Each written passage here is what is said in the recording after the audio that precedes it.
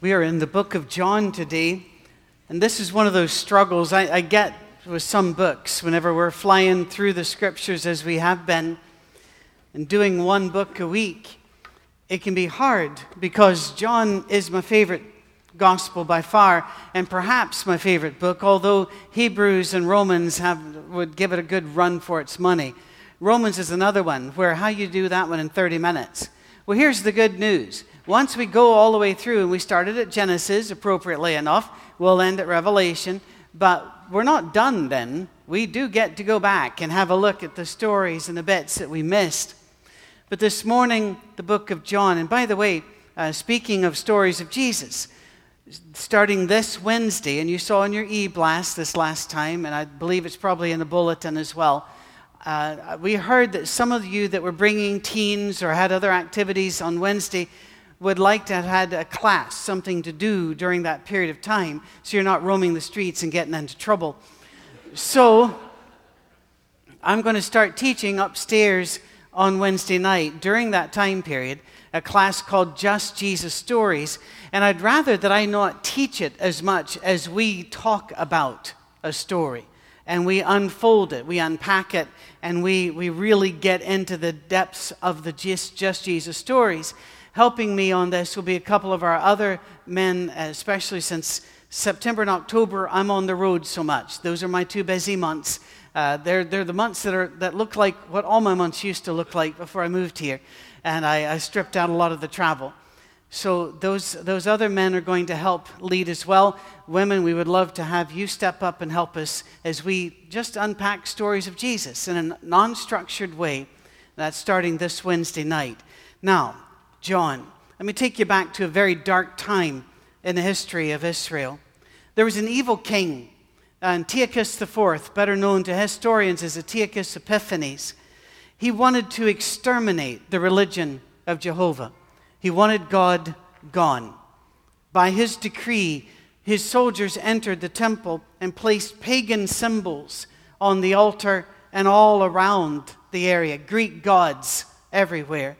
He vandalized the temple. He vandalized the furniture of the temple so that the people could no longer worship in the way decreed by Leviticus and Deuteronomy.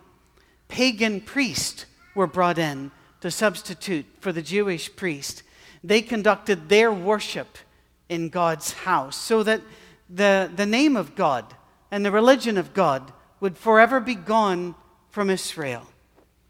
It was a very, very dark time until one man stood up, a man named Judas Maccabee. And it's overstating it to say just one man because he came from a family, and the family certainly backed him up in every way. He knew the odds against him were incredibly long. What's one Jewish man, what's one Jewish family for that sense, against the might of Antiochus Epiphanes, the greatest ruler of the day? But he raised an army anyway. The army was dedicated to one thing, the restoration of the worship of the one true God of Israel. The army took his last name as their name, their unit name, Maccabees, which meant hammers. They were the hammers. In a story that deserves a much longer telling than I can do it this morning, the Maccabees drove out the pagan priest. They cleared central Jerusalem, although they were not able to clear a couple of the towers. They cleared central Jerusalem and they took it back. They immediately went to work scrubbing out all signs of pagan gods, restoring the furniture that was dedicated to Jehovah, and getting the priest ready to rededicate the temple. And that's when they ran across a serious problem. They only found enough of the sacred oil that would burn for one day. But the law of God was very plain. Whenever you rededicate the temple, the lights have to burn for 8 days. They argued, they prayed, they fasted, and they decided they're going to light it anyway and let God know we've done everything we could with what we had. We didn't have any more. We're giving it to you. The lights burned, and they continued to burn for 8 days. Today, the Jews celebrate that Feast of Lights. We generally call it Hanukkah. The Feast of Lights, the dedication. In fact, the word means rededication. And I bring that up because one of the opening scenes I want to bring to you talks about light. Light in a very dark time. We saw with the book of Mark that Jesus is more complex than people would like to paint him. There are many that would like to paint Jesus as this soft-spoken teacher of goodness and sweetness and nothing more. But Jesus is not like that. Jesus is not easy sometimes.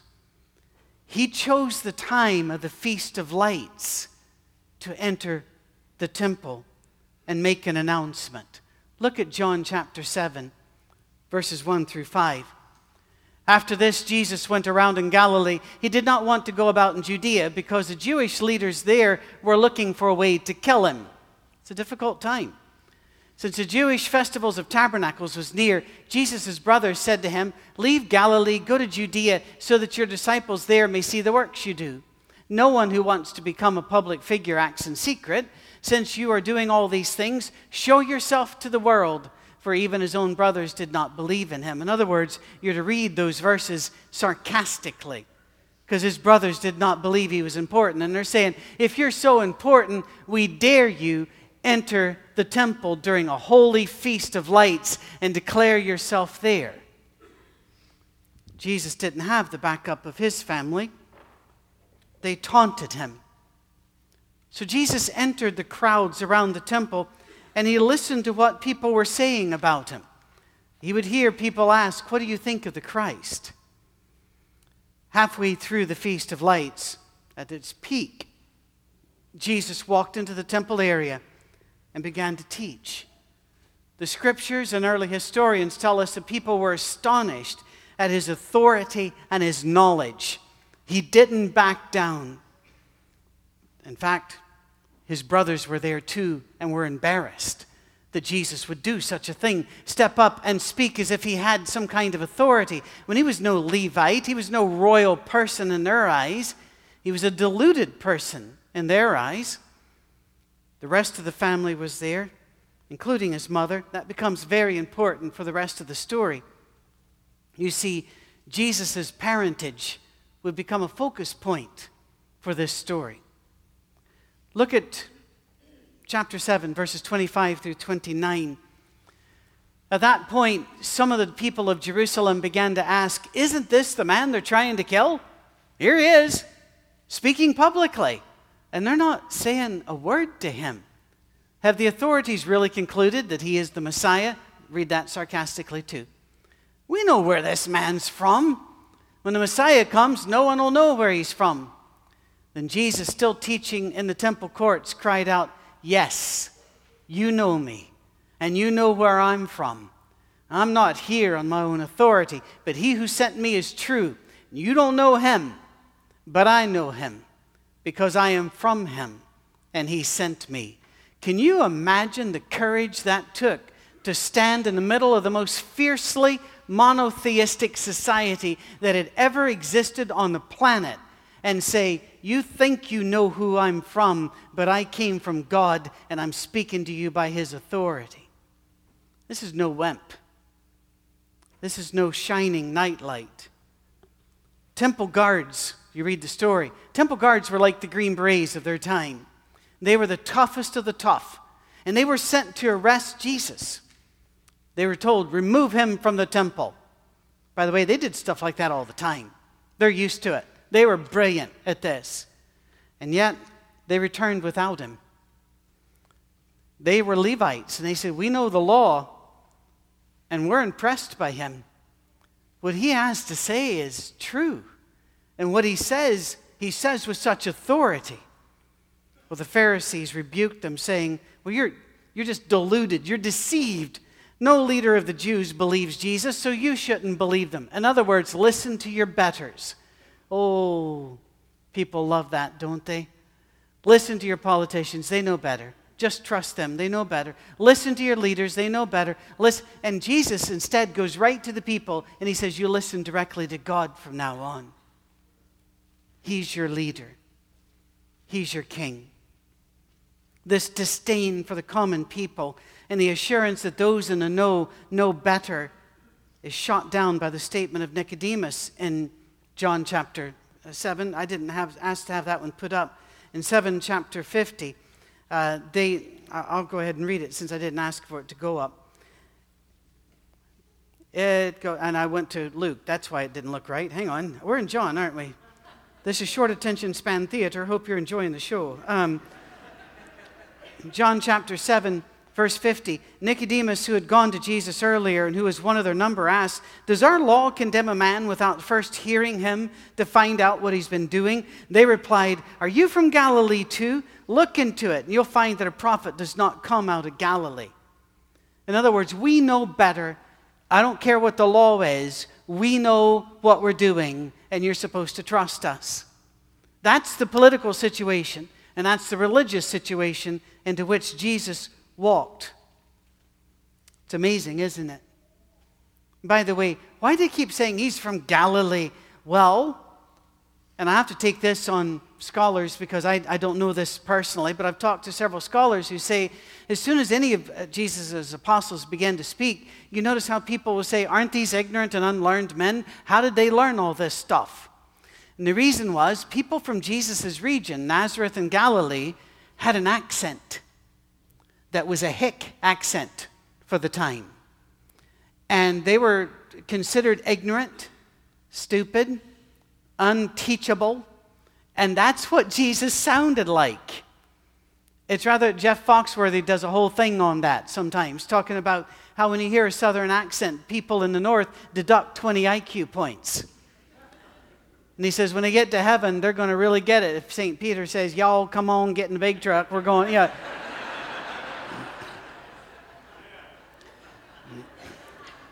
Well, if I get up to heaven and Jesus sounds like Lydia, I'm going to have to apologize because I have teased that woman.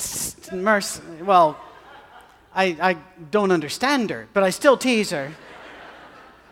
Patrick. Anyway,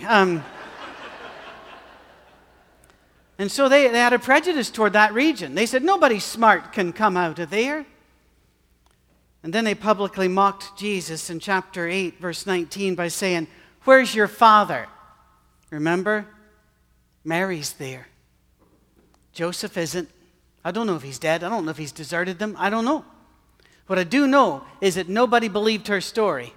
Everybody believed she was a fallen woman that had slept with somebody outside of marriage, should have been stoned to death, and here's the illegitimate child speaking in the temple. And so they taunt him. They say, "Where's your father?" They won't let it go. Chapter 8, verse 39, they say, "Abraham's our father. Who's yours?" Jesus says, "Your father's not Abraham. Your father's a spirit of rebellion, of arrogance." They say, "We are not illegitimate children." Jesus is being insulted, taunted, and shamed in public, except Jesus isn't interested in this. You see, are they of the bloodline of Abraham? Yes, but Jesus said, "You're not children of Abraham," because listen to this. In God's family, you are not known by your race. You are not known by your mom and dad. You are not known by your lineage. You're known by your behavior, by your character, and by the way you live for Him. That's all that matters. Was they pick, poke, and prod Jesus, taunting him about who he is and his lack of standing in the world and in their society. Jesus says this in John chapter 8 and verse 12. Jesus spoke again to the people. He said, "I'm the light of the world."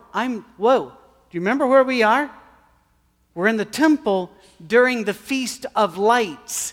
And he says, "I'm the light. Whoever follows me will never walk in darkness, but will have the light of life." You know what amazes me? When I hear people say, Jesus never really said he was the Christ. He actually did, remember? He said that to the Samaritan woman and but how else could you say it other than saying, you're having a feast of lights here? I'm that light. Could he be plainer? Well, what about John's introduction to the book of John? Let's go look at that in John chapter 1, verses 4 through 13. In him was life. And that life was, there it is, the light of all mankind. The light shines in the darkness, and the darkness has not overcome it. It has not yet overcome it, brothers and sisters, and it will not. The light will be shining when Jesus returns. The only question will be, will you be part of the shining, or will you have joined the darkness? There was a man sent from God whose name was John. He came as a witness to testify concerning that light so that all through him might believe. He himself was not the light. He came only as a witness to the light. The true light that gives light to everyone was coming into the world. He was in the world, and though the world was made through him, the world did not recognize him. He came to that which was his own, but his own did not receive him. Now you understand what these words mean.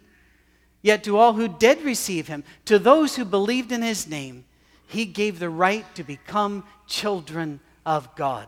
Children born not of natural descent, nor of human decision or a husband's will, but born of God.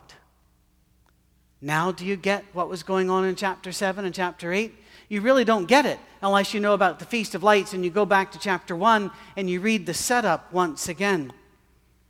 The problem was people had become accustomed to the darkness. They liked the darkness. Have you ever entered a dark room and stumbled around? I did that all the time, and I probably told this story before, but I don't remember it because I'm old. I'm circling the drain a wee bit, but I can hear God jiggling the handle, so it's only a matter of time. But when we were first married, kids, hard to understand this, you normally only had one phone in a home, and that phone was tied to the wall. So you couldn't even walk around with it. It had a cord on it, but the cord, it didn't matter how long the cord was, it was going to be snagged within 15 seconds. So you were right up against it, and you had to run and people ran to the phone. There was no caller ID or the like, and you actually enjoyed getting a call. It was like, ooh, my existence has been acknowledged. And you would run, and you'd get it, and you'd race each other for it. It was a great time in history. No, it wasn't. It was horrid. Anyway. And we were first married, and I was doing hospital work and the like, and doing the psych wards, and so phone calls came at all times of the day and night. And my wife, God bless her, budding interior designer, this is her first place. She liked to rearrange the furniture. Now here's a problem. It's dark, the phone rings 2 a.m, I don't know where the furniture is. And I had all kinds of difficulties and wounds, but I didn't want to upset her because she's cute. So I decided to do something very subtle. Very subtle. I think you'll agree this was subtle.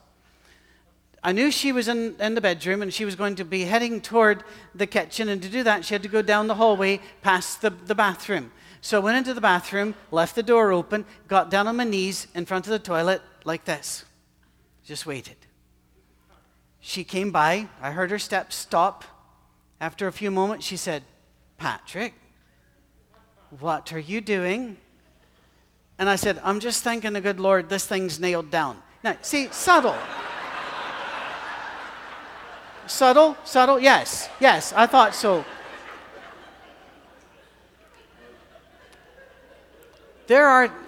We get used to the darkness, but darkness is not good for us. We need light.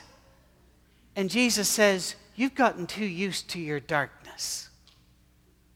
And now that light's here, you blink, you shy away. You don't want that anymore. I have a mother-in-law who believes I need 1,500 watts to read by. If she sees me sitting reading comfortably, she will ask, "Don't you need more light?" I will say, "No, it doesn't matter." Click. And I don't see anything for a while. A couple of times I've even looked up and said, "Yes, Lord."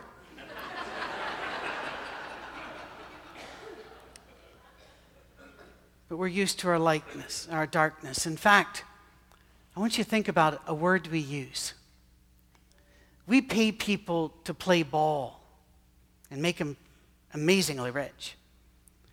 We pay people to pretend they're other people in movies and on television, and we make them rich. And what do we call these people? We call them stars.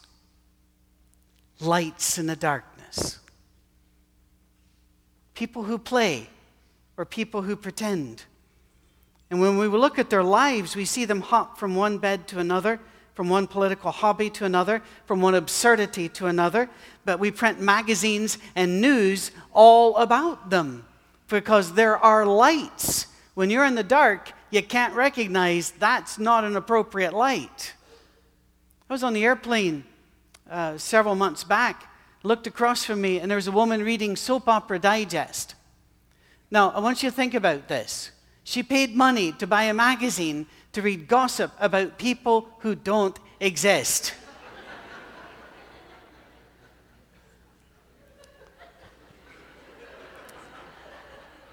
We are far too comfortable with our darkness. You could take any of the top 100 stars in Hollywood or sports and show them my life, and they wouldn't want it. They'd say it's boring, it's not fun, it's not fulfilling and meaningful, yet I don't go through my day full of fear and anger. I have a wife who I adore, children who are the light of my life, grandchildren that are perfect. Sorry about yours. I have a church that's a dream church. I have a daily walk with God that brings greater peace than any of those stars could imagine, and I didn't have to work for that. It was given to me by Jesus Christ, and it was given to you. I live in the light. I never fear getting a sexually transmitted disease. My wife is in Traverse City, will be in Traverse City, Michigan later today for a few days to do a design consult there. And I know she will be among incredibly rich people doing that, but I don't worry about my wife. Will she become discontent with our life? Will she find another guy? No. Why? Because she's in the light. She walks in the light. And the light has given us life. I also know something else. Jesus told the Pharisees where he was going, but he told them they couldn't come. Have you ever noticed that contrast? Look at John 7, 32 and 33.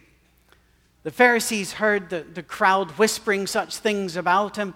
Then the chief priests and the Pharisees sent temple guards to arrest him. Jesus said, I'm with you for only a short time. Then I'm going to the one who sent me. Did you notice something? He didn't invite them. They don't get to go. But then look at John chapter 14, verses 1 through 6. Talking to the believers, do not let your hearts be troubled. Brothers and sisters, that's today too. Do not let your hearts be troubled. You believe in God, believe also in me. My Father's house has many rooms. If that were not so, I would have told you. I'm going to prepare a place for you. And if I go and prepare a place for you, I'll come back and take you to be with me, so that you may be where I am, and you know the way to the place where I am going. Thomas said to him, Lord, we don't know where you're going, so how can we know the way? Jesus answered, I am the way and the truth and the life. No one comes to the Father except through me. I find that contrast amazing. One group, the religiously arrogant and legalistic and smug, had grown accustomed to darkness. They liked it there. They defined fun and faithfulness according to their own terms, referencing their own lives and wishes and what they could see, and assuming God approved of it. What they couldn't imagine, what they couldn't believe, was standing right in front of them. Light, forgiveness, purpose, love, grace, peace, joy, community, faithful friends, all would be lost to them because they refused to look at the light. When we see the world in the light of Jesus, it's a lot harder to fool us. I remember being in university, and my roommates were taunting me a bit, saying, Mead, you don't know what it's like to have fun. I said, well, let's review. Do you have any money? They said, no. I said, why? Well, they spent it at the pub. Fair enough. How's your head? Shh. Huh. Why is that? Because we drank an awful lot. You paid for it, but you didn't get to keep it. You don't. And it left you with a headache that you can't afford to buy. We don't call it Tylenol, we call it paracetamol. You couldn't afford that. Where's your car? Because I already heard the story. They're going, well, we can't remember where we parked it. Uh-huh. Is your girlfriend talking to you today? No, don't know what we said or did. I can't remember. If that's fun, I'm not having it. I'm not interested.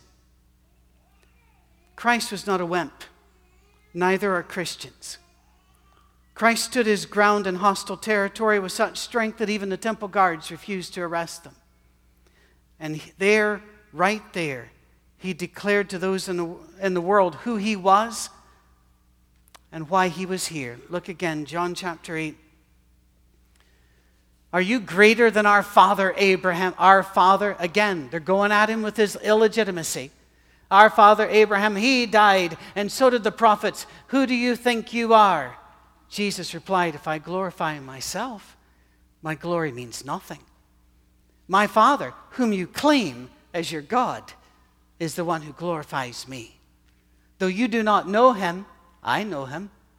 If I said I did not, I'd be a liar like you. Whoa, Jesus, you're not being very Christian. But I do know him and obey his word. Your father, Abraham, rejoiced at the thought of seeing my day. He saw it and was glad. In other words, he's still alive and he's watching. They say to him, you're not yet 50 years old, and you've seen Abraham? Very truly I tell you, Jesus answered, before Abraham was born, I am. What is the name of God? I am. Jesus declares who he is. And by the way, in the story of John, the next person Jesus meets is a blind man. John chapter 9. And what does Jesus do to him? Gives him light. Now, do you understand how to read the book of John? That's what it's about. The Pharisees, by the way, were furious that Jesus would heal a blind guy. So let's take those last two passages. They hurled insults at him. This is the blind guy that can now see. Because they're saying, you must have been faking it all your life. You're this fellow's disciple. We're disciples of Moses. We know that God spoke to Moses. But as for this fellow, we don't even know where he comes from. Once again, his daddy is unknowable, they're saying. The man answered, now that's remarkable. You don't know where he comes from, yet he opened my eyes. We know that God does not listen to sinners. He listens to the godly person who does his will. Nobody has ever heard of opening the eyes of a man born blind. If this man were not from God, he could do nothing. Hey, people, when you meet Jesus, you learn how to stand up. And you don't back off. Have you ever noticed about the armor of God? There's a piece missing. There's no piece covering the back.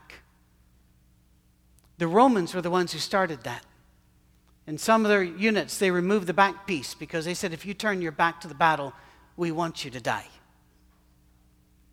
And when God did the armor of God, there's no back piece. We don't turn around. We don't back up. Because he didn't. Then take a look at verses 35 through 41. Jesus heard that they'd thrown him out. When he found him, he said, they threw him out of church. He says, do you believe in the Son of Man? Who is he, sir? The man said, tell me so that I may believe in him. Jesus said, you've now seen him. In fact, he's the one speaking with you. And the man said, Lord, I believe, and he worshiped him. Jesus said, for judgment I've come into this world, so that the blind will see that light again, and those who see will become blind. Some Pharisees who were with him heard him say this and said, what, are we blind too? Jesus said, if you were blind, you wouldn't be guilty of sin, but now that you claim you can see, your guilt remains. You see, the world stands judged. Mark, we're about to get going here. And I forgot to ask you, are you on your own? That makes it easier. Okay. I'm supposed to give him several minutes if he's got his team. The world stands judged. It's in darkness because it likes it there. It only wants the dim light of so-called stars to worship. But Jesus has come, regardless of our insults, to be the light of the world. And it might hurt at first to step into the light, but there is no other way to end up where Jesus is than to enter the light. In a moment, we're going to stand and sing a song. Then we're going to ask you to be seated again while we're given instructions about how we're going to go up and pray. If you don't know about this, here's what we're doing. Working with these gentlemen and women in law enforcement this weekend, just drove it home again. I had two of them, I think three, but I'm trying to remember who the third one was, tell me that they were about to quit because every day as they put on the uniform, they wonder if that's their last day now. And we had to take moments of silence for 9/11, but also for officers who had fallen among them in recent weeks. We as a church, we're not political. We're not Republican or Democrat. We refuse to enter those kind of discussions. But what we are is we are people who love all that Jesus made. And that includes those who put their life on the line. So in a little bit, the Simmons will give us instructions on how we're going to do it, walk or ride, and we're going to go up and pray in front of the police station. Now, don't expect the police to come out. It's Sunday. The ones that are on duty are probably busy. We're just there to pray and talk to God. And we just want them to know we were there. By the way, they do know we're coming. That's kind of important.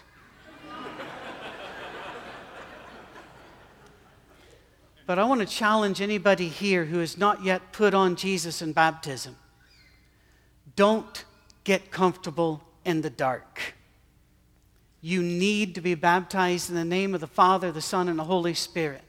You need to enter the light because Jesus has prepared a place, but He's the only way there. And He is the light. Let's stand and sing.